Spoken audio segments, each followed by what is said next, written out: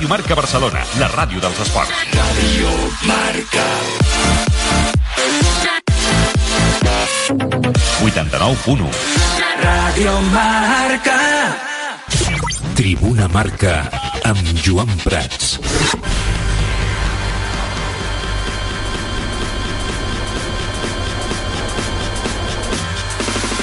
Què tal? Com esteu? Molt bona tarda. Benvinguts al Tribuna Marca d'aquest dilluns. Ja sabeu que nosaltres mai perdem l'optimisme. Endavant. Continua el Tribuna Marca at home. Avui tots, com sempre, una horeta fins a les 8 estarem amb vosaltres per repassar l'actualitat esportiva, comentant-la amb el Marc Truco, amb el Carlos Rojas, com estem fent en aquests dies de coronavirus, de quarantena, de confinament a casa, que és el que toca aquests dies. Espero que estigueu bé i que ho porteu de la millor manera possible. Nosaltres us enviem una fortíssima abraçada com cada dia, molta força, molts ànims a intentar superar la situació de la millor manera possible i a parlar una mica d'esport, que vulguis o no, sempre ens distreu a tots. I el futbol ha estat suspès indefinidament, ja em sortirà, és la notícia del dia. La comissió de seguiment formada per la Lliga i la Federació Espanyola de Futbol ha optat per una decisió cauta després de l'extensió de l'estat d'alarma decretat ahir pel president del govern. En un comunicat conjunt, els dos principals organismes futbolístics a Espanya han anunciat la suspensió de les competicions professionals de futbol fins que les autoritats competents del govern d'Espanya i de l'Administració General de l'Estat considerin que es poden reprendre i això no suposi cap risc per la salut. És, sens dubte, una imatge inèdita veure a Lliga i Federació Espanyola Rubiales Tebas i Rubiales junts de la mà anunciant una decisió important, transcendental. Carlos Rojas, bona tarda, com estàs? Què tal? Bona tarda. No ho hem vist pràcticament mai, això, des de l'època que Rubiales està a la presidència, amb el senyor Tebas al cantó. No, la verdad es que hasta ahora siempre se habían torpedeado las grandes decisiones, ¿no? Tanto Rubiales como Tebas. Se agradece también un poquito de altura de miras, ¿no?, en esta situación. Y sí que es cierto que tanto como la Premier, ¿no?, y en la Serie A ya se han dicho fechas en concreto. En la Premier, por ejemplo, se hablaba de finales de abril, en la Serie A también. Yo creo que lo más sensato al final es hacer lo que ha hecho la Liga y lo que se ha hecho en España, ¿no? Es dejar que lo decida el propio gobierno, no convocar reuniones cada 2 semanas para decidir y que sea el gobierno, ¿no?, que unirte un poco al conjunto del país y retomar la normalidad cuando el gobierno, cuando las autoridades lo consideren oportuno y no cuando lo consideren oportuno pues organismos como la Liga y la Federación. Sentit comú, el Carlos el que demana sentit comú, és el que està imperant en el futbol, no en altres esports. Ara ho repassarem. Marc Truco, bona tarda, com estàs, company? Hola, què tal? Bona tarda. Home, jo després... Com sempre, sí, des de casa, treballant, amb tota la família confinada a casa, sí. Passant els dies de la millor manera possible. Molt xuli, aquesta època coronavirus. Després suposo que tindrem el moment justament coronavirus, no?, de comentari de la situació, el maleït virus, diríem aquí. Però sí. Que jo el que anava a dir ara respecte a la informació esportiva de la jornada és que és molt trist que hagi d'arribar a una situació de crisi, un estat d'alarma, i vés a saber, un estat d'excepció, com potser entrem aquesta setmana, no?, o d'aïllament gairebé total de la població, de confinament gairebé total de la població, perquè dos organismes tan importants, esportius, futbolístics, com són la Federació i la Lliga, s'hagin de posar d'acord. Que hagin d'arribar a aquest moment, no?, a aquesta situació, saps?, perquè vagin tots a una Fontevejuna. És una mica trist, això. Sí. O és així, però és la realitat que tenim al nostre futbol des dels últims pràcticament 5-6 anys. Ja passava també en Villar, passa, jo crec que encara més, amb Rubiales. Segurament Tebas amb Villar veia una persona ja apoltronada en el càrrec des de feia molts anys. Amb el senyor Rubiales ha vist un enemic, no?, amb molta energia per rematar, per al final tenir el control d'una competició que no oblidem que és de la Reial Federació Espanyola de Futbol, més enllà del poder que tenen els clubs. No ha estat l'única decisió transcendental del dia. Avui la Lliga ha anunciat en un comunicat que donarà suport a totes les mesures econòmiques que prenguin els clubs de primera i segona divisió. En cap cas l'organisme que presideix Tebas imposarà accions, però sí que operarà i assessorarà a cada club tal com han expressat. L'altre gran actor institucional, l'Associació de Futbolistes Espanyols, la AFE, ha confirmat a Marca que només entraria en aquesta qüestió si alguns dels seus afiliats mostren queixes davant el sindicat, un fet que, segons aquesta font, encara no s'ha produït. Però que no ens enganyem, s'acabarà produint. Ara parlarem del Barça i de les mesures pressupostàries que tenen previstes, però tots els equips tenen previst a primera i segona divisió que els jugadors, que no cobren poc, cobren bastant, s'apretin el cinturó i deixin de cobrar diners. Els seus sous és dur, sí, però jo crec que el que dèiem la setmana passada, els jugadors són exemple, han de donar exemple i segurament han de reaccionar davant d'aquesta situació i segurament doncs, han d'entendre que la situació és excepcional. I si no, molts dels clubs que els hi paguen fins al dia d'avui desapareixeran. És que jo no sé com ho veieu vosaltres, però jo és que ho tinc claríssim. Si no passa, i l'AFE segur, perquè hi haurà jugadors que sí que ho entendran, no, nois? Però hi haurà altres jugadors doncs, que no ho entendran o no ho voldran entendre i demanaran el seu sou, que estan al seu dret, també t'ho dic, és un contracte signat i tot plegat, però clar, jo entenc que quan cobres 1.000 euros és una situació, quan cobres 1 milió d'euros, no? Potser sí que pots tenir una mica de cintura. No sé, Ho dèiem l'altre dia, no? Que estàvem parlant també sobre aquestes qüestions, no? Sobre la capacitat dels jugadors, sobretot d'elit, no? Dels grans professionals del futbol, en aquest cas, que tinguin o no doncs, capacitat solidària, no? Voluntat solidària, personalitat solidària, que està clar que alguns sí, no? Que ho entendran, que entendran la situació del país, clar. Que entendran la situació dels socis del seu club, que entendran la situació dels seus companys i del propi club, de la pròpia entitat que els està pagant, no? el sou, i altres que per una orella els entrarà i per l'altra els sortirà, perquè és el que demostren ja dia a dia, no? en la seva manera de fer i de dir, no? Això serà així. Carlitos.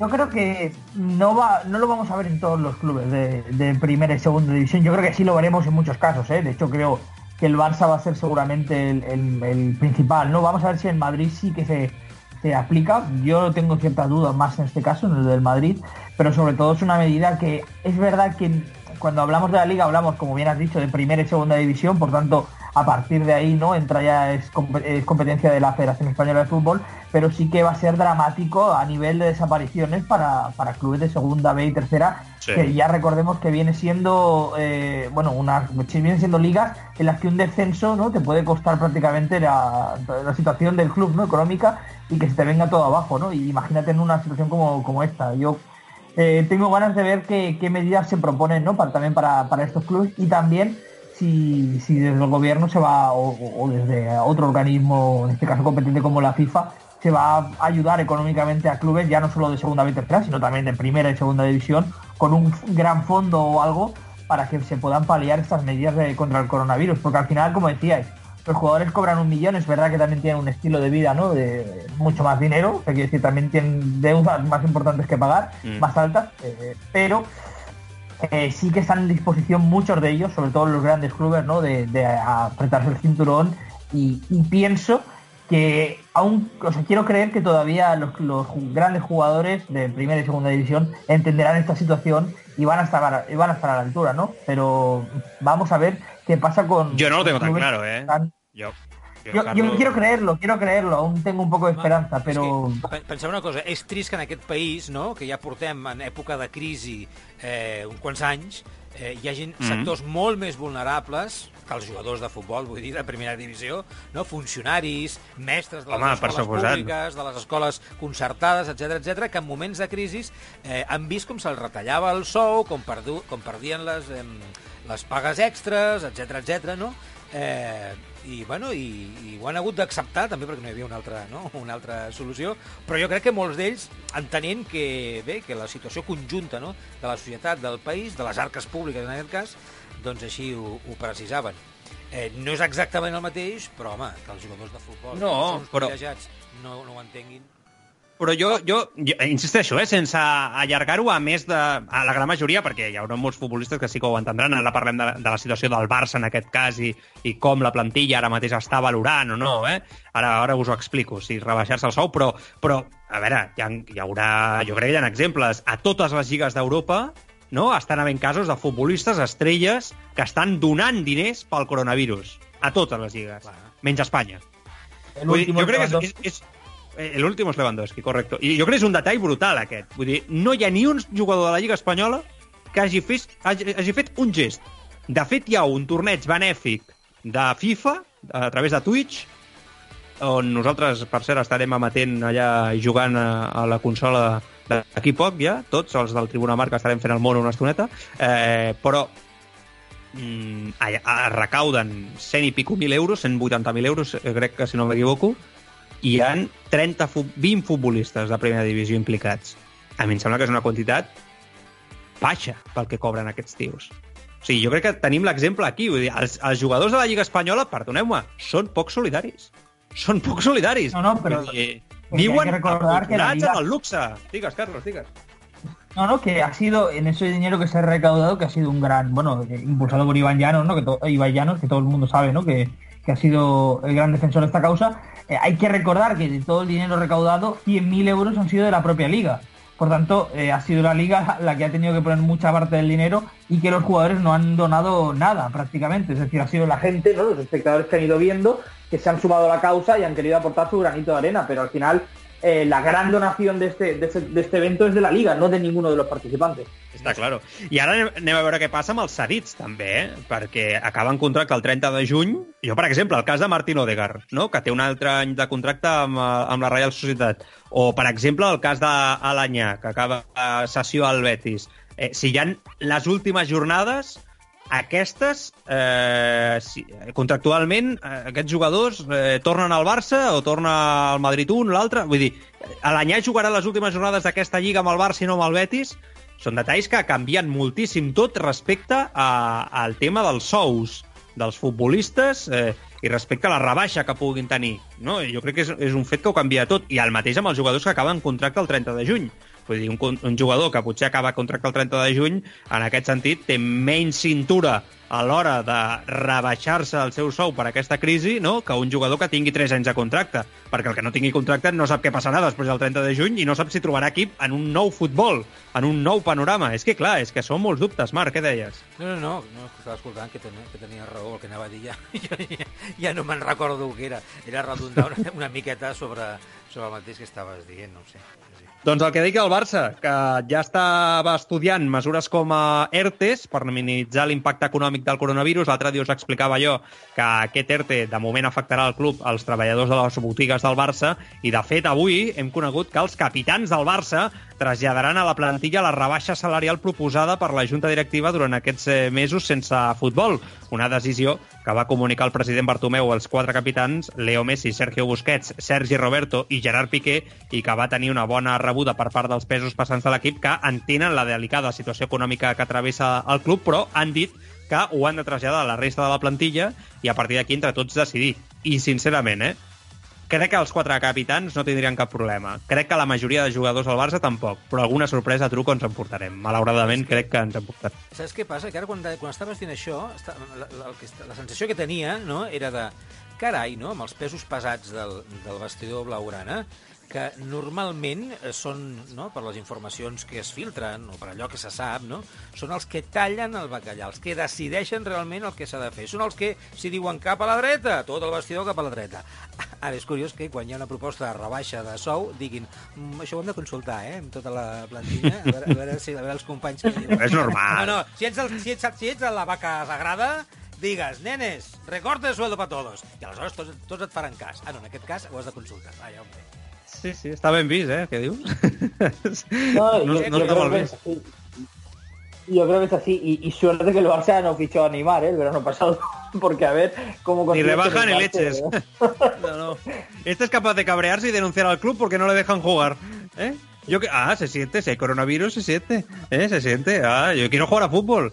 Bueno, el món del futbol continua treballant per quadrar calendaris arran del coronavirus. Avui a Marca us estem explicant que la FIFA està treballant amb la UEFA en un fons comú de diners per compensar les pèrdues de tots els clubs durant els pròxims 5 anys. Una altra de les decisions que prendrà la comissió de traspassos, segons Marca, és la prohibició de mantenir plantilles que acaparin el 75 o 80% del pressupost en salaris, el tant per cent podria arribar al 65%, que és el que té ara el Barça. Per tant, el Barça més o menys aquí entraria dins dels paràmetres, un fet que afectaria el Barça, que té la massa salarial disparada, però, insisteixo, ara està al voltant del 65-70%, per tant, últimament el Barça ha baixat una miqueta aquesta xifra, amb el que sí que en aquest aspecte el Barça doncs, estaria un pèl més tranquil que, per exemple, l'any passat o l'anterior, que va arribar, recordeu, al 87%, em sembla, una barbaritat així l'any passat.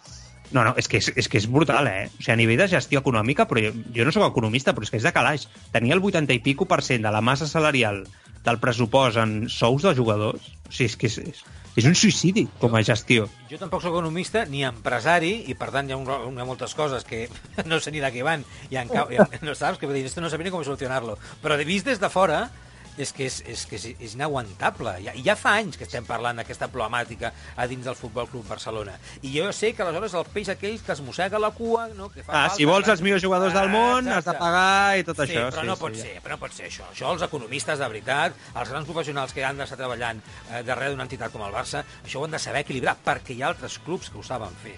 Per tant, això s'ha de fer d'una altra manera.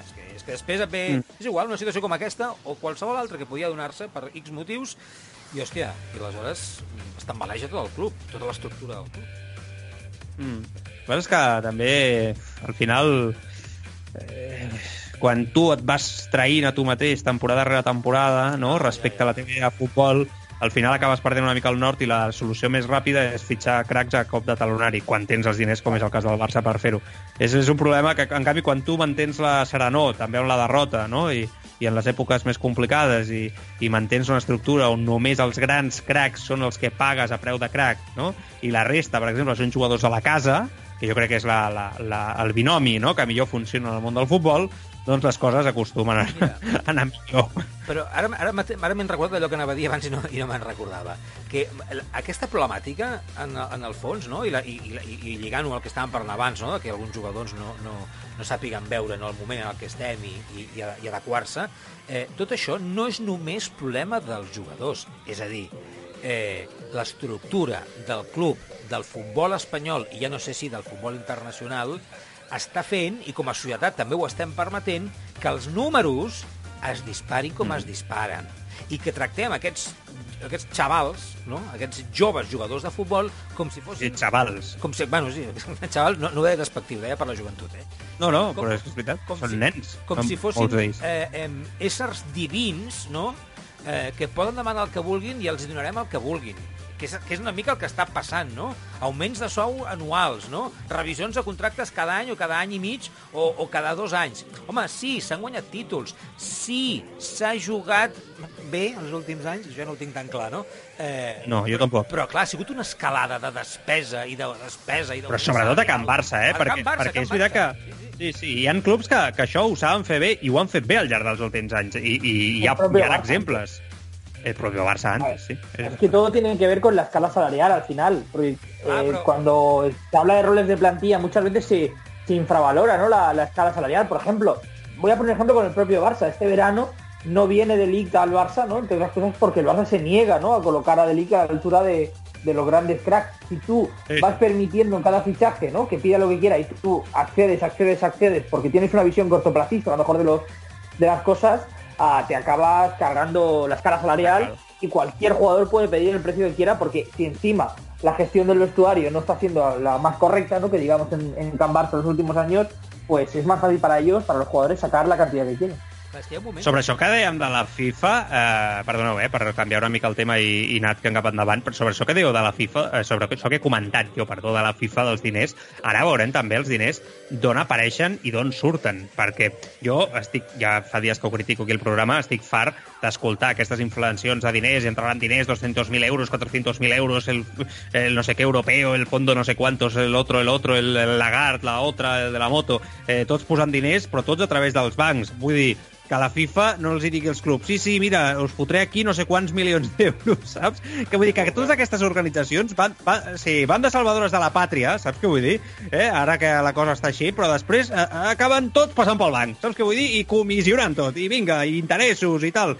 Vull dir que al final no sé què és millor, no? Si el problema o la solució, perquè si hipoteques a clubs de futbol, que per exemple ara estan sans, potser a un club de futbol li surt més a compte dir, doncs escolta, faig fora les meves estrelles, rebaixo el meu nivell futbolístic com a club, però estic sa. Segurament en clubs com Barça o Madrid és difícil que prenguin aquesta decisió perquè la pressió mediàtica que hi ha per la victòria immediata existeix d'una forma clara. Però altres equips jo crec que poden arribar a prendre la decisió de dir rebaixo el meu nivell 2, 3, 4, 5 anys, trec jugadors de la casa, m'equilibro i després quan la cosa potser ja s'hagi recuperat econòmicament d'aquí 4 o 5 anys, que jo crec que és el que trigarem a recuperar-nos econòmicament d'aquesta crisi, potser a partir d'aquí doncs els clubs aquells són els que després a la llarga millor estaran, eh? Vull dir, és un moment clau de presidents, de propietaris, d'economistes de clubs, d'estructura, d'idea futbolística.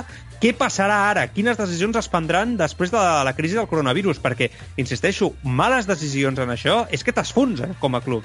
O sigui, tu hipoteques el club a nivell... O sigui, ara, per exemple, el Barça ha de fer una regeneració futbolística total i econòmica també. Si el Barça s'hipoteca econòmicament i fa grans despeses al mercat, pot patir molt en el futur. Més enllà de que l'espai Barça jo ja ni el contemplo. O sigui, jo crec que ja és impossible que aquesta junta directiva comenci l'espai Barça i ja veurem si la propera troba la manera de fer-ho, perquè és un drama. És un drama, tal com està la situació ara amb el coronavirus, afrontar una obra faraònica com la de l'espai Barça. No sé, jo crec que és un moment vital. Més coses. La FIFA també està estudiant les conseqüències de la crisi pel que fa als calendaris. Avui el president del màxim organisme de futbol mundial, Gianni Infantino, ha declarat a la Gazzetta dello Sport que aquesta podria ser una bona oportunitat per reformar el futbol, amb menys tornejos i menys equips, però més interessants. De moment, el president de la FIFA no ha revelat gaire més, però sí que ha destacat la importància del futur mundial de clubs, de 24 equips que prepara la FIFA, no m'estranya, és seu, ja que és necessari per desenvolupar el futbol segons el dirigent. Carlos, es la hostia esto, ¿eh? Aquí cada uno barre para casa. Tebas lo acaba de criticar en Twitter, se ha quedado a gusto criticando a Infantino, que té molt bona relació amb les federacions, entre elles l'Espanyol amb Rubiales al capdavant, i ara Infantino diu que nos lo cargamos a todos, el calendario lo rebajamos, que en això té tota la raó, jo crec que és veritat, però dejar mi competición esta de ñigui-ñogui que me he inventado del Mundial de Clubes, por favor. Esta la dejamos, que a mí me da dinero. És el que passa sempre amb els dirigents de futbol. Quina pena. Bueno, es increíble o sea, la declaración. Fíjate cómo contrasta la primera parte de la declaración con la segunda. Es que parece una broma, sinceramente, y con todo el respeto, pero parece una broma cuando dice que hay que rebajar el calendario de partidos, ¿no? La cantidad de partidos, y luego dice... Pero es muy importante mantener el Mundial de Clubes de 24 equipos, que pasa de ser de 6-7 equipos a... És com el del 24. COI. És com el del COI. Ara ho parlarem, no, del COI, però que aquest cap de setmana el tio salta i diu clar, no podem jugar amb la il·lusió dels esportistes. Sí, perquè clar, els esportistes que volen anar als Jocs Olímpics estan pensant en sobretot anar als Jocs Olímpics abans que agafar el coronavirus. No tinc cap dubte d'això. Segur, senyor del COI, senyor president. És que es dramático. Hay muchos intereses, ¿no? Y por eso, antes cuando hemos empezado el programa, estamos destacando, ¿no? De la importancia, entre comillas, del acuerdo entre Tebas y Rubiales, que al final es lo mínimo exigible, ¿no? Que se le puede pedir a un dirigente, pero quiero decir que la situación está como está, o sea que Infantino se dedica a recriminar a la UEFA, con la que tiene una guerra abierta, todo el mundo lo sabe, e incluso a las ligas, y luego recuerda que es su competición, el Mundial de Clubes, que ya veremos qué pasa, porque recordemos que empieza el año que viene, y con la Eurocopa y todo, a mí me parece imposible que se vaya a celebrar. Yo veo una guerra aquí que se avecina en el futuro importante. Aprovecha la misma entrevista, una entrevista para mí muy importante, escuchar al líder de la FIFA en un momento crucial, ¿no? En el que se está cuadrando calendarios, para reivindicar su propia competición después de criticar cargar el calendario de partidos, ¿no? Me parece un despropòsit. Egoisme. És l'egoisme dels dirigents del futbol, molts allunyats del futbol i del que és el futbol o l'esport en general, i és un càrrec polític. És la manera de tenir poder, manegar pressupostos, contactes, business, obrir portes. Corrupció total. Recordem els casos que s'han anat descobrint aquests darrers anys a diferents organismes esportius, el mateix Comitè Olímpic, amb decisions FIFA, UEFA, o votacions per concedir campionats i mundials i celebracions. I, clar, tots són interessos, no sé si de lobbies o particulars o d'empreses o de particulars, països, majoritàriament, sobretot. Jo crec, no? Jo crec que aquests càrrecs arriben molts egos particulars. Vull dir que troben l'esport una manera de complir les seves esperances a nivell d'ego i de poder. Ells no tenen ni idea ni dels valors de l'esport, ni molts ni els agrada l'esport. Vull dir, és acollonant. Jo n'he conegut algú, és impressionant. I arriben i allà s'hi queden. I després, bueno, són molt perillosos perquè maneguen pressupostos de milions i milions, no? I amb això fan el que els dona la gana. No sé. Bueno, encetem setmana, estem de dilluns, tot i que cada dia és el mateix dia, però jo visc en un bucle a casa, he perdut ja l'Oremus, ja no sé quin dia estic. És horrible. És horrible, Jo ja no sé on estic. O sigui, és cada dia fent el mateix, cada dia la mateixa pel·lícula. És una sensació, de veritat, necessito sortir de casa. És una cosa terrible. És terrible. Quan fa que no surts? No, ja. Això ja ho sé, però jo òbviament estic sent responsable, i més sabeu vosaltres la situació familiar que tinc, afectada pel punyetero virus aquest, i jo estic sent responsable. Però això no treu que tingui moltes ganes d'una punyetera vegada sortir de casa a fer les coses el dia a dia. És que, la veritat, no sé com estem aguantant. És terrible. És que quan fa que no surts? Acabamos de començar. Jo vaig no sé, ja. No sé dir-t'ho, si dimecres o dijous passat a comprar a baix del súper.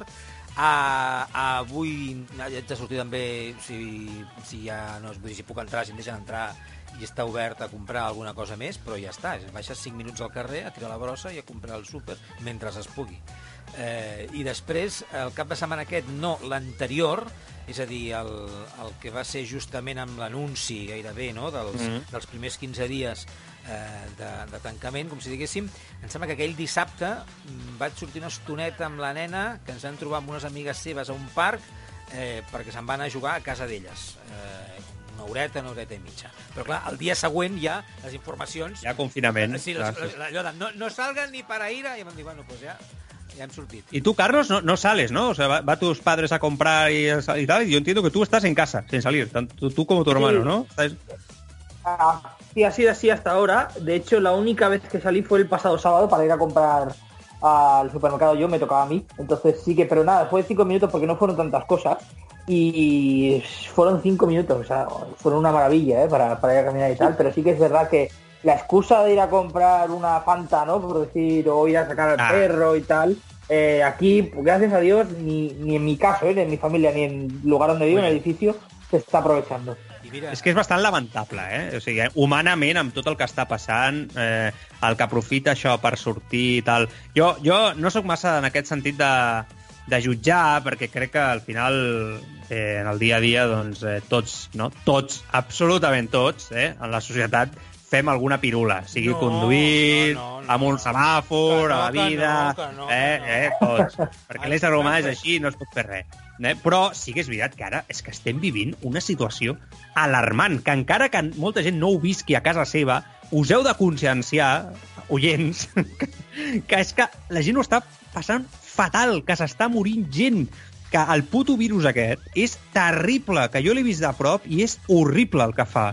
És horrible. Avui mateix em deien que un conegut de 45 anys està a la UCI en 4 dies i no pot respirar. És que, de veritat, està fatal. Hem de ser conscients de la situació, ho dic de veritat, Mira, perquè la gent no... I molta gent veig que continua sense ser conscient. Ja, avui... Sí. Saps que tinc una amiga que és actriu, no cal dir el seu nom. Sí, home. Amb la que he fet diverses coses. Avui m'ha enviat un missatge de WhatsApp. S'ha mort el seu pare, aquest cap de setmana. Ostres. No sé si ahir o així. Fa uns dies es va posar malalt i no ho ha passat. Era un senyor molt gran, però vaja, sí, que hi ha grans, hi ha joves i de 45 anys, doncs mira, com jo, tu parlaves d'una persona de 45 anys, Clar. Doncs com jo mateix, que no ens veiem grans, jo em veig superjove també, però són 45 tacos ja també, i que a tothom pot enxampar i fer mal aquest virus. No.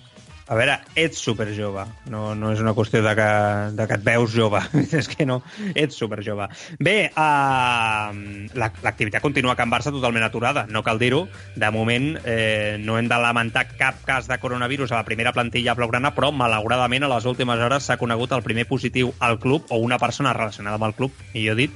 Es tracta d'André Curi, l'escouter, que es troba ara mateix aïllat al Brasil, juntament amb la seva esposa, que també ha donat positiu. Curi creu que el seu contagi es va produir a la ciutat de Porto Alegre, al sud del Brasil, i tot i que molts cops hem criticat que Curi cobri tants diners, que faci els fitxatges que fa, i perquè és una figura que representa tot allò que segurament no volem pel club quan fa aquests estranys fitxatges al Brasil, i desitgem, òbviament, que es recuperi i el millor. Però atenció a la gran notícia del dia en clau Barça, perquè ha estat una sacsejada important la portada del diari Esport d'avui.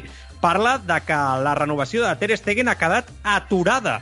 El Barça i el porter alemany no han arribat a cap acord després d'una primera oferta blaugrana de 4 anys de contracte a raó de 6 milions i mig per curs. La prioritat de Ter Stegen és continuar a la ciutat comtal, però considera que hi ha jugadors que juguen menys minuts que ell i que cobren més diners, i ha demanat al Barça cobrar com el que és, un home important i segurament el millor porter del món. Cal recordar que Ter Stegen acaba contracte el 2022 i que té una clàusula de 180 milions, tot i que el Barça confia en poder tancar la renovació entre març i abril, tot òbviament, sabent el que pugui passar amb el coronavirus i la situació econòmica. Jo us ho he de dir, he estat veient i repassant una mica els sous dels jugadors de la primera plantilla, més o menys orientatius, perquè ben bé tampoc els fa públics al Barça, però sabem més o menys que cobren. 6 milions i mig per curs és poquíssim per Ter Stegen. O sigui, em sembla una vergonya. En el Barça, claramente. És que és una vergüenza. És que Griezmann està cobrando 14 kilos. Es que me gustaría saber lo que cobra ahora. El Griezmann cobra 14, Marc. Ja, Griezmann deia. Sí, clar, però això... I aquest 6. Ja. És que és increïble. Pero eso es lo que dèiem abans. Pero que el Barça no puede ofrecer más ahora mismo, tampoco. Es que la situación es la que es. Estábamos hablando hace 10 minutos de lo que la FIFA va a limitar a 65%, ¿no? de los sueldos, y el Barça ahora mismo no puede ofrecer más. No es porque el Barça no tenga el dinero, es porque está invertido en jugadores que, como bien piensa y razona Ter Stegen, pues aportan menos que él, pero ahora mismo está fijado así. O sea, tú ahora mismo no le puedes decir a Griezmann, bájate de 14 a 8, que le voy a subir a Ter Stegen de 4, por poner un caso, a 9. Doncs, perdó, doncs hauria de ser possible, i més en el món del futbol. És a dir, Ter Stegen ha estat i és en el Barça, dels últims anys i actualment, una peça clau. Hi ha altres jugadors que cobren més que ell que no. És a dir, aleshores, això no hauria de ser així. S'hauria de poder canviar. I un jugador, per molt que sigui un gran fitxatge i vingui d'on vingui, escolta'm, ens passa a tots, que per molt que haguem fet, per molt currículum que tinguem, cada dia hem de demostrar, no? el que valem. I fer les coses cada dia bé. No pots començar a fer les coses malament, perquè aleshores, per molt que hagis fet bé en el passat, això no ens... Però és que aquest ho fa, Truco. És que estem parlant del que ho fa cada dia. Cada partit és el millor del partit. En molts casos, aquesta temporada, millor que Messi, que això ja és molt dir. Per això, s'hauria de canviar, això. De veritat, a compte que Ter Stegen, el Bayern de Múnich li va molt darrere. Ja sabem com és d'important per un alemany jugar al Bayern de Múnich. Neuer està arribant al seu punt i final a nivell esportiu com a porter, porta uns anys horribles, després de la lesió sobretot, i jo no descartaria que Ter Stegen es cansés i digués, escolta, amb aquest projecte, tal com s'estan fent les coses, amb aquesta junta directiva, me'n vaig al Bayern de Múnich, que ja sé que guanyaré Bundesliga i seré l'heroi, l'estrella i el nou Oliver Kahn, que és el que acabarà passant, no? Perquè al final... Què, Carlos, què? No, que recordemos que también en la plantilla del Barça ahora mismo hay ciertos grupos, ¿no? Y Ter Stegen, de hecho, se había hablado de él, ¿no? Como una persona que ahora mismo no era muy popular entre según qué jugadores en el vestuario, ¿no? Por las palabras canta la caña, claro, te dice las cosas a la cara y dice las grandes verdades y los problemas de que no se entrena bien, etcétera. Es que les coses no se poden hacer peor, de veritat. Jo espero que, insisteixo, el Barça pugi l'oferta i si fa falta que vengui jugadors amb molt bon sou, però que, evidentment, no estan donant el rendiment que sí que dona Ter Stegen. Una altra renovació pendent a Can Barça és la de Clément Lenglet, el central francès. Va arribar fa 2 temporades i el seu rendiment ha estat excel·lent, com a mínim per mi. Fins fa poc el club blaugrana ja havia sondejat una possible ampliació de contracte, però la crisi del coronavirus ho ha aturat tot. Tot i això, la idea és reprendre les converses i tancar una renovació que millori les condicions actuals i allargui el vincle més enllà del 2023. I més cosetes. Avui també els companys de l'Esport han sorprès, per mi hem sorprès, informant que Dembélé continuarà al Barça sí o sí la temporada vinent. Les dues parts tenen clar que el francès encara ha de donar el seu màxim rendiment i que no ho ha pogut fer perquè ha estat molt condicionat per les lesions musculars que ha patit. A més, pel que fa al club, a la junta directiva creuen que col·locar un jugador lesionat al mercat no seria el més adient. No, ni el més adient i que segurament seria impossible. Per què? Doncs perquè els metges, experts, traumatòlegs, han dit públicament que, i un metge en aquest programa ho ha dit, el Pablo Gelber ho va dir, que per ells la carrera esportiva de Dembélé al màxim nivell en un club d'elit havia arribat al seu punt i final, perquè la seva morfologia, el seu cos no suporta el ritme de futbol d'un equip com el Barça, un equip com el Madrid, el Manchester o el que sigui. Aquestes són declaracions de metges, si les han fet aquí, jo entenc que en privat el Barça ho sap. a mi em sorprèn molt que el Barça vulgui apostar per la continuïtat i l'aposta en un futur de Dembélé. Sincerament us ho dic. És un drama, renunciar a tot el que es va pagar per ell, però bueno, no sé, a mi em sorprèn molt. Us veig molt callats amb aquest tema. Llega un punto que tienes que asegurarte, ¿no? O sea, tienes que asumir, que la inversión no ha sido a lo mejor la correcta y en vez de continuar sangrando, ¿no? y perdiendo, quitarte al jugador de encima, ¿no? Que es un poco lo que ha intentado hacer el Barça con Coutinho, sin que le salga bien, porque es un futbolista que la inversión seguramente no se puede recuperar al 100%, que yo creo que es lo que obsesiona un poco a la junta directiva tanto con Coutinho como con Dembélé, pero sí que ha llegado a un punto en el que tienes que saber trazar una línea entre asumir que no vas a recuperar la inversión y ganar lo máximo posible, ¿no? de dinero, y creo que tanto con Coutinho como con Dembélé a la junta directiva del Barça le está costando mucho porque saben que si hay que asumir, devalúan al jugador, ya, pero ellos saben que si devalúan al jugador en el mercado y lo venden por, yo qué sé, ponle 60 millones, están evidentemente, no implícitamente aceptando que ha sido un fracaso el jugador y ha sido un fracaso de operación para el club.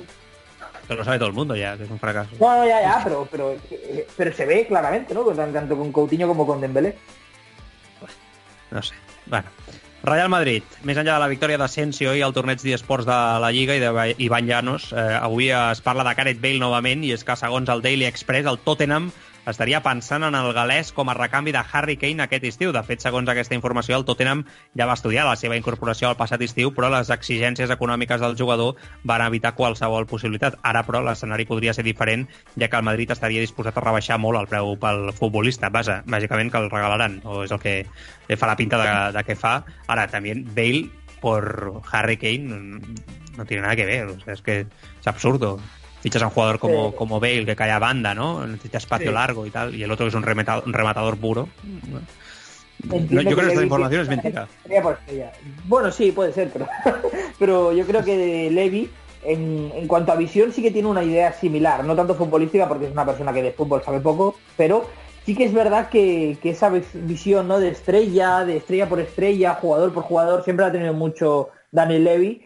Y me cuadraría en el caso de Gareth Bale, que el Tottenham seguramente, pues ahora con estadio nuevo, recuperar a Gareth Bale. La idea sería no perder a Harry Kane, pero creo que lo de Kane es, para que se está hablando tanto en Inglaterra, no asumiendo ya la marcha de Kane, cuando todavía no ha habido ni un transfer request, ni un interés serio en ningún equipo, tiene que ser muy clara la postura de Harry Kane con respecto a su futuro en el Tottenham. Para mí es el único que me podría hacer dudar sobre si fichar a Lautaro Martínez, Me parece un jugadorazo.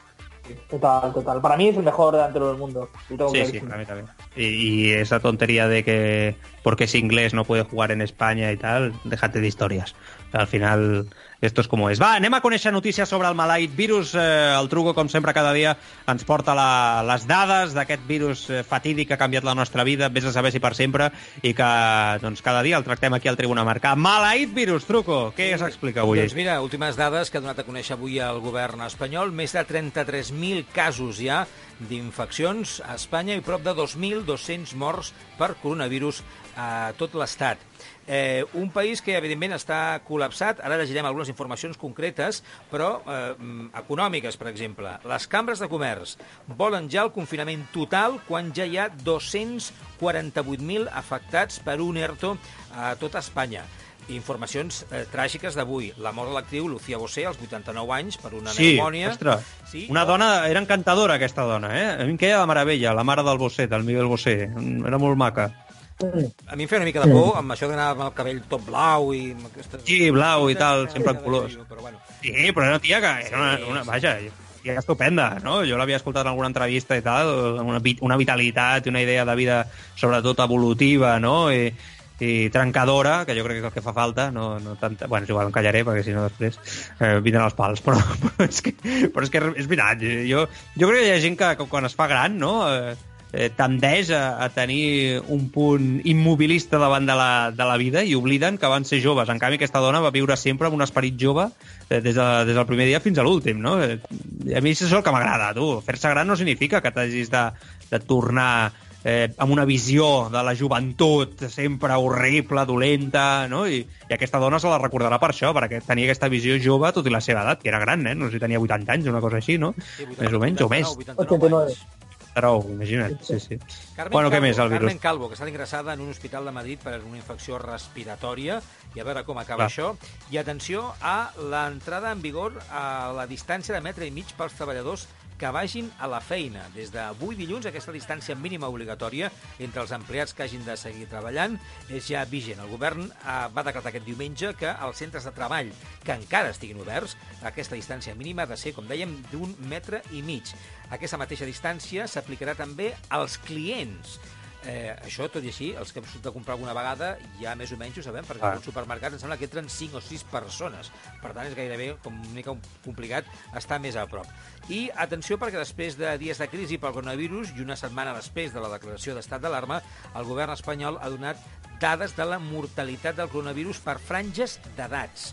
Fins ara el govern espanyol i el català donaven dades globals, però no les diferenciaven per franges. En l'actualització d'ahir diumenge al migdia, el Ministeri de Sanitat ja va desglosar les dades del total de víctimes, no sé si ho vau poder llegir, el 94%, que és la gran majoria, tenien més de 60 anys, amb especial incidència en la franja de més de 80. Tot i això, també hi ha casos entre persones joves. Hi ha 7 morts d'entre 20 i 40 anys i fins i tot un de la franja d'edat que va dels 10 als 19. I el 8% de casos greus tenen entre 40 i 50 anys. Déu-n'hi-do, Déu-n'hi-do. Els marrecs del dia són Pedro Porro, el futbolista del Valladolid, que ha estat multat per saltar-se el confinament a casa, i Dele Alli, que directament ha fotut una festa amb strippers a casa seva i moltíssimes persones. El jugador del Tottenham són els marrecs esportistes del dia en el coronavirus. És una altra secció que m'acabo d'inventar, Marc, que anirem fent cada dia. Sí, clar. Que por desgracia se podría hacer cada día. Sí, no, es que va a ser cada día, Carlos, porque como hay contenido cada día, ¿no? De algún incompetente mental que decide saltarse la cuarentena, pues va a ser así. Què t'ha fet gràcia, la incompetente mental? Incompetente mental, sí. Jo em veig la secció de quines orgies han estat detingudes o torturades pels Mossos d'Esquadra avui, que és el que passa, no? Sembla que alguna gent... No, ostres, saps quin policia... Això no sé si ho hauria de dir. A veure què dius. Sí, el nostre amic, o l'amic meu que tu coneixes, policia, va ser el policia que va destapar tot el tema de l'orgia a Barcelona, amb confinament i tot això. Sí. Hòstia, que bo. Ho va destapar ell. Ai, com se'n va assabentar? Aquest és el tema. Bueno, investigant. Van veure certs moviments sospitosos i a partir d'aquí van començar a rascar i van veure... Feien un bacallà i van dir... Sí, bueno, van flipar. Bueno, es veu que era un drama, la situació... On va ser això? Això, ho saps on va ser? No m'ha dit els detalls, òbviament, per professionalitat, però a nivell el que he llegit a la premsa, no? Era una casa o no sé què, no? Bueno. Sí, d'altra banda, les últimes hores hem sabut que el COI ajornarà els Jocs Olímpics de Tòquio. Vaja, ara s'han adonat, Ves per on quines coses, han acabat entenent les coses, a falta de confirmació oficial. Sí, ellos son de cocción lenta, Prevista... D'aquí a 4 setmanes, la confirmació oficial, segons es va conèixer ahir, el Comitè Olímpic Internacional ja es prepara per un canvi de data de la cita olímpica després de les pressions a diferents esportistes i comitès, tal com va anunciar el vicepresident del COI, Juan Antonio Samarán. Ara mateix no es contempla una suspensió de l'esdeveniment, però sí un ajornament dels Jocs Olímpics. Hores d'ara, segons el president del COI, Thomas Bach, es maneguen diferents escenaris, alguns ja parlen de possibles dates, finals del 2020, estiu del 2021 o fins i tot a l'estiu del 2022. De moment, però, tot i que el COI continua avaluant la situació, hi ha països que ja han renunciat a la seva participació als Jocs Olímpics de Tòquio. És el cas d'Austràlia i de Canadà, que ja han anunciat a les últimes hores que no es presentaran a la cita olímpica independentment de la decisió que prengui el COI. Tots dos comitès aleguen que hi ha un elevat risc per la salut dels seus esportistes. Vaja, apliquen la lògica que tots venien veient i que tothom veia, el món sencer, qualsevol persona una mica il·luminada veia, menys els senyors del COI que han intentat salvar el COI i els diners, sobretot, més que són els del COI, que han intentat salvar el seu COI, i els diners del COI, també. La pregunta del dia que us fem avui precisament té a veure amb aquest COI. Ara que sembla que no hi haurà Jocs Olímpics, què faries amb aquesta edició? 4 opcions: ajornar-la a l'hivern, ajornar-la al 2021, al 2022 o suspendre-la directament. Carlos, què diu la gent a les xarxes socials? Pues la gente lo tiene claro, es el 2021 la fecha favorita de los votantes, la segunda opción es el 2022.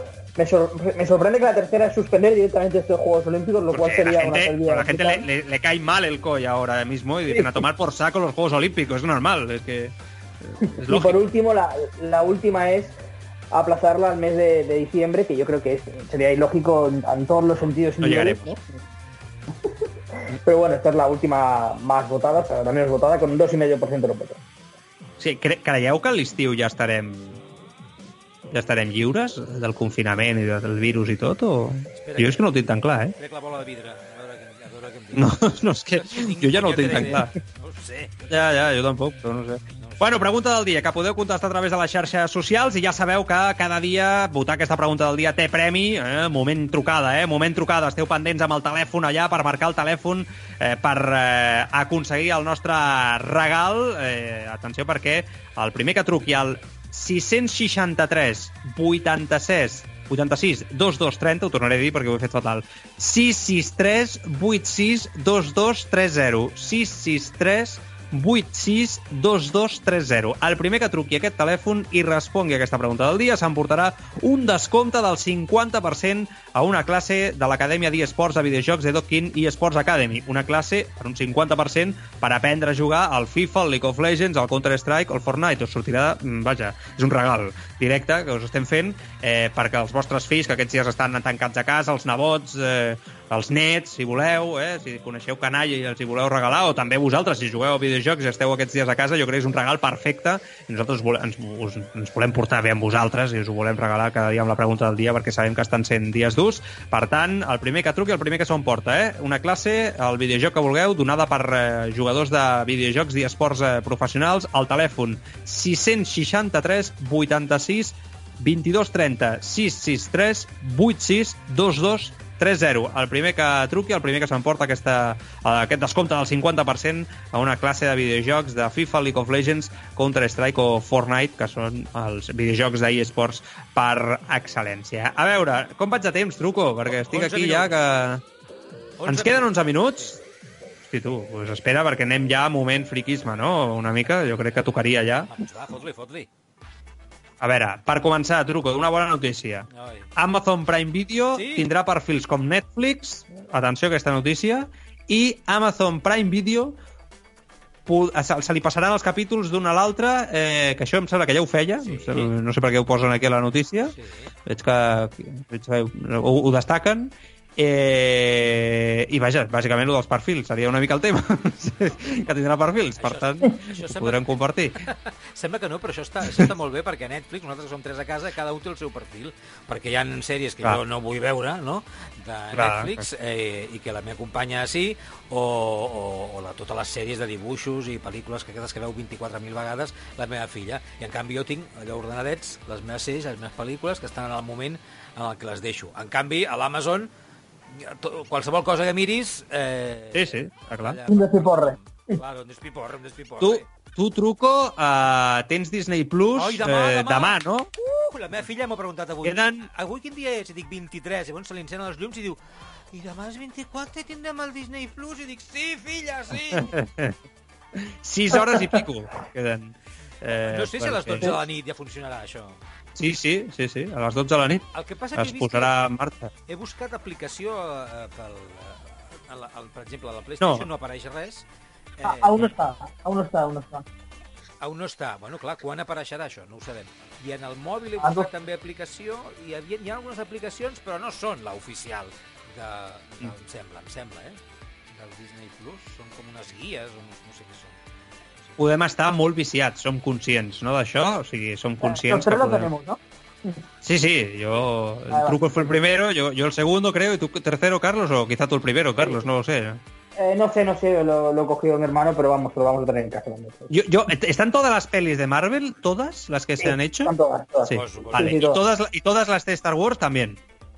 Sí, también. Todo Pixar, o sea, está todo, ¿eh? No hay rollo de licencias ni No. rollos Hay de... documentales muy chulos, he visto. Venga, también, sí, así no voy a hacer otra cosa que ver. ver documentales. En National Geographic también entra, por ejemplo. A mí me ya. encanta, por ejemplo. No, a mí también, pero ante una buena peli de Marvel, no, de Star Wars, creo que lo... Y Pixar y todo. Bueno, pues a ver, ya disfrutaremos con ello, Mira, no sé. tinc a la Mel aquí, que ara surt corrents. Vine, Mel, vine. Vine, Mel, surt a la ràdio. Clar que sí, home. Què vols veure a Disney Plus? Què m'has preguntat? De què? Ens anem català. Quina pel·li? En modo barco. Una... Brave, vol veure Brave. Ah, sí, home, jo ja l'he vist a Brave. Sí, És boníssima. Nosaltres també, però ara no està, Torna a voler veure plataforma. No està a cap plataforma i la vol veure. Ah, vale, pues ja la tindrà, home, la tindrà aquesta nit. Mel, ja la tens, clar que sí. M'encanta que la filla del Truco surti a la ràdio, és una cosa que em sembla apassionant. Més notícies per anar acabant pel que fa al món del cinema, ja que estem, avui volem destacar els nous detalls que es coneixen, i jo no sé si confirmats, però de moment els rumors diuen que és així, de la sèrie de Star Wars a Cassian Andor, que encara es troba en fase de preproducció i que potser es troba en fase de preproducció, perquè amb el coronavirus crec que la cosa anirà per llarg. Lo que han ido atrasando con Lucasfilm, tremendo. Hombre, terrible. Home, perdona. Segons Lucasfilm... Sí. No, Truco, un parent, és que ara que deies això, em sembla que ahir o abans d'ahir vaig rebre un mail que me'l van enviar a mi, d'HBO, com a client, dient no, que suposo que el van rebre tots, dient que, clar, com que hi ha l'aturada, el confinament pel tema del coronavirus... que es para la producció, no? El doblatge, que clar, el doblatge. Clar, que moltes sèries que arriben o que es van estar en noves temporades no es podran doblar a l'espanyol i que, per tant, les emetran és a dir, subtitulades, en versió original subtitulades, i que, bueno, que de moment... Per mi no és un problema, eh? No, ja Per mi tampoc. No, però... Jo ho miro tot en anglès, així que no... El Carlos em sembla que també, no, Carlos? Tu també ho mires tot en anglès. Sí. Tu, Truco, sí que potser és un problema o no? No, també ho mires molta cosa en anglès, no? Bueno, jo normalment quan combinem amb més gent a casa ho acabem mirant en castellà. I només si és altes hores de la nit, a mi me'n recordo les hores de canviar, ho canvio. No estic massa acostumat. No. Bueno, Lucasfilm, que diuen que la sèrie serà un thriller d'espies que explorarà històries plenes d'espionatge i missions trepidants per restaurar l'esperança a una galàxia sota el jou de l'impecable imperi amb Darth Vader i bueno, no sé, jo no acabo d'entendre que Cassian Andor aquest de Rogue One tingui una sèrie, el Diego Luna. Ho acabo d'entendre, però bueno. A mí el personaje no me interesaba. En general, la película... Es que no me interesa nada. Y no solamente eso, es que es un personaje que ya lo has explicado todo. Ha muerto todo. Es que no tiene sentido. Yo solo quiero ver la de... Espero que salga antes también, la de Obi-Wan, que también está en fase de preproducción. También lo sabes todo de Obi-Wan Kenobi ya. Entre las películas y las series...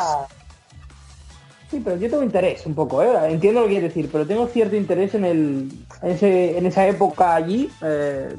Ya lo he explicado en las series de animación. Ya, está muy limitado también, es verdad. Pero bueno, en Star Wars Rebels explican cómo está en Tatooine, cerca de Luke Skywalker y tal, es que no sé. I l'altra gran notícia de Star Wars és que Ahsoka Tano, que l'altre ja parlàvem, no?, que continua el focus de l'actualitat, doncs atenció perquè el rumor de que apareixerà la segona temporada de Mandalorian potser era fals i té una sèrie pròpia protagonitzada per Rosario Dawson.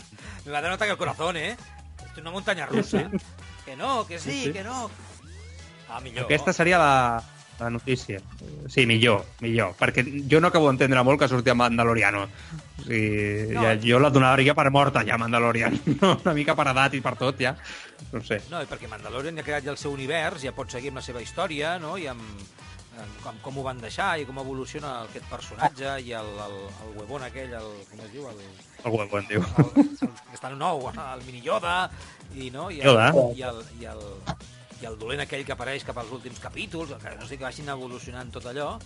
Passa l'àser i tal. No expliquis tot això perquè la gent començarà a veure Disney Plus Mandalorian a partir de demà.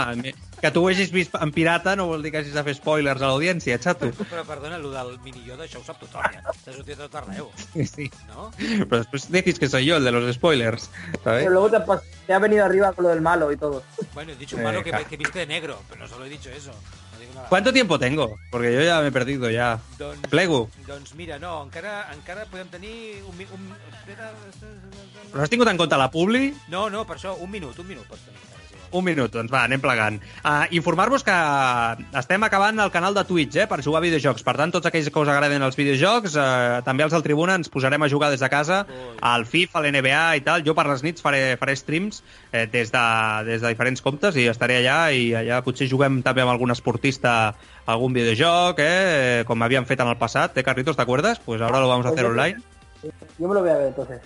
Sí, vamos a hacer alguna entrevista mientras jugamos algún videojuego y tal. Y bueno, ya os donarem l'enllaç i a les xarxes socials el penjarem. Carlos, cuídate mucho, un abrazo fuerte. Un abrazo, cuidaros mucho. Hasta mañana. Adeu, Marc. A vegi molt bé, Adeu, fins demà.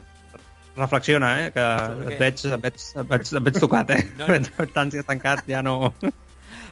Demà us explico Disney Plus, a veure si he vist alguna cosa. Sí, jo m'enganxaré al Disney Plus, és la meva salvació, perquè si no... Senyors, que sigui lleu, sobretot, quedeu-vos a casa, més enllà de les conyes que fem, que ara toca, siguem conscients, tots plegats. Fins demà a les 7, seguirem aquí, a Radio Marca, una abraçada ben forta. Cuideu-vos, segueu feliços, adéu-siau.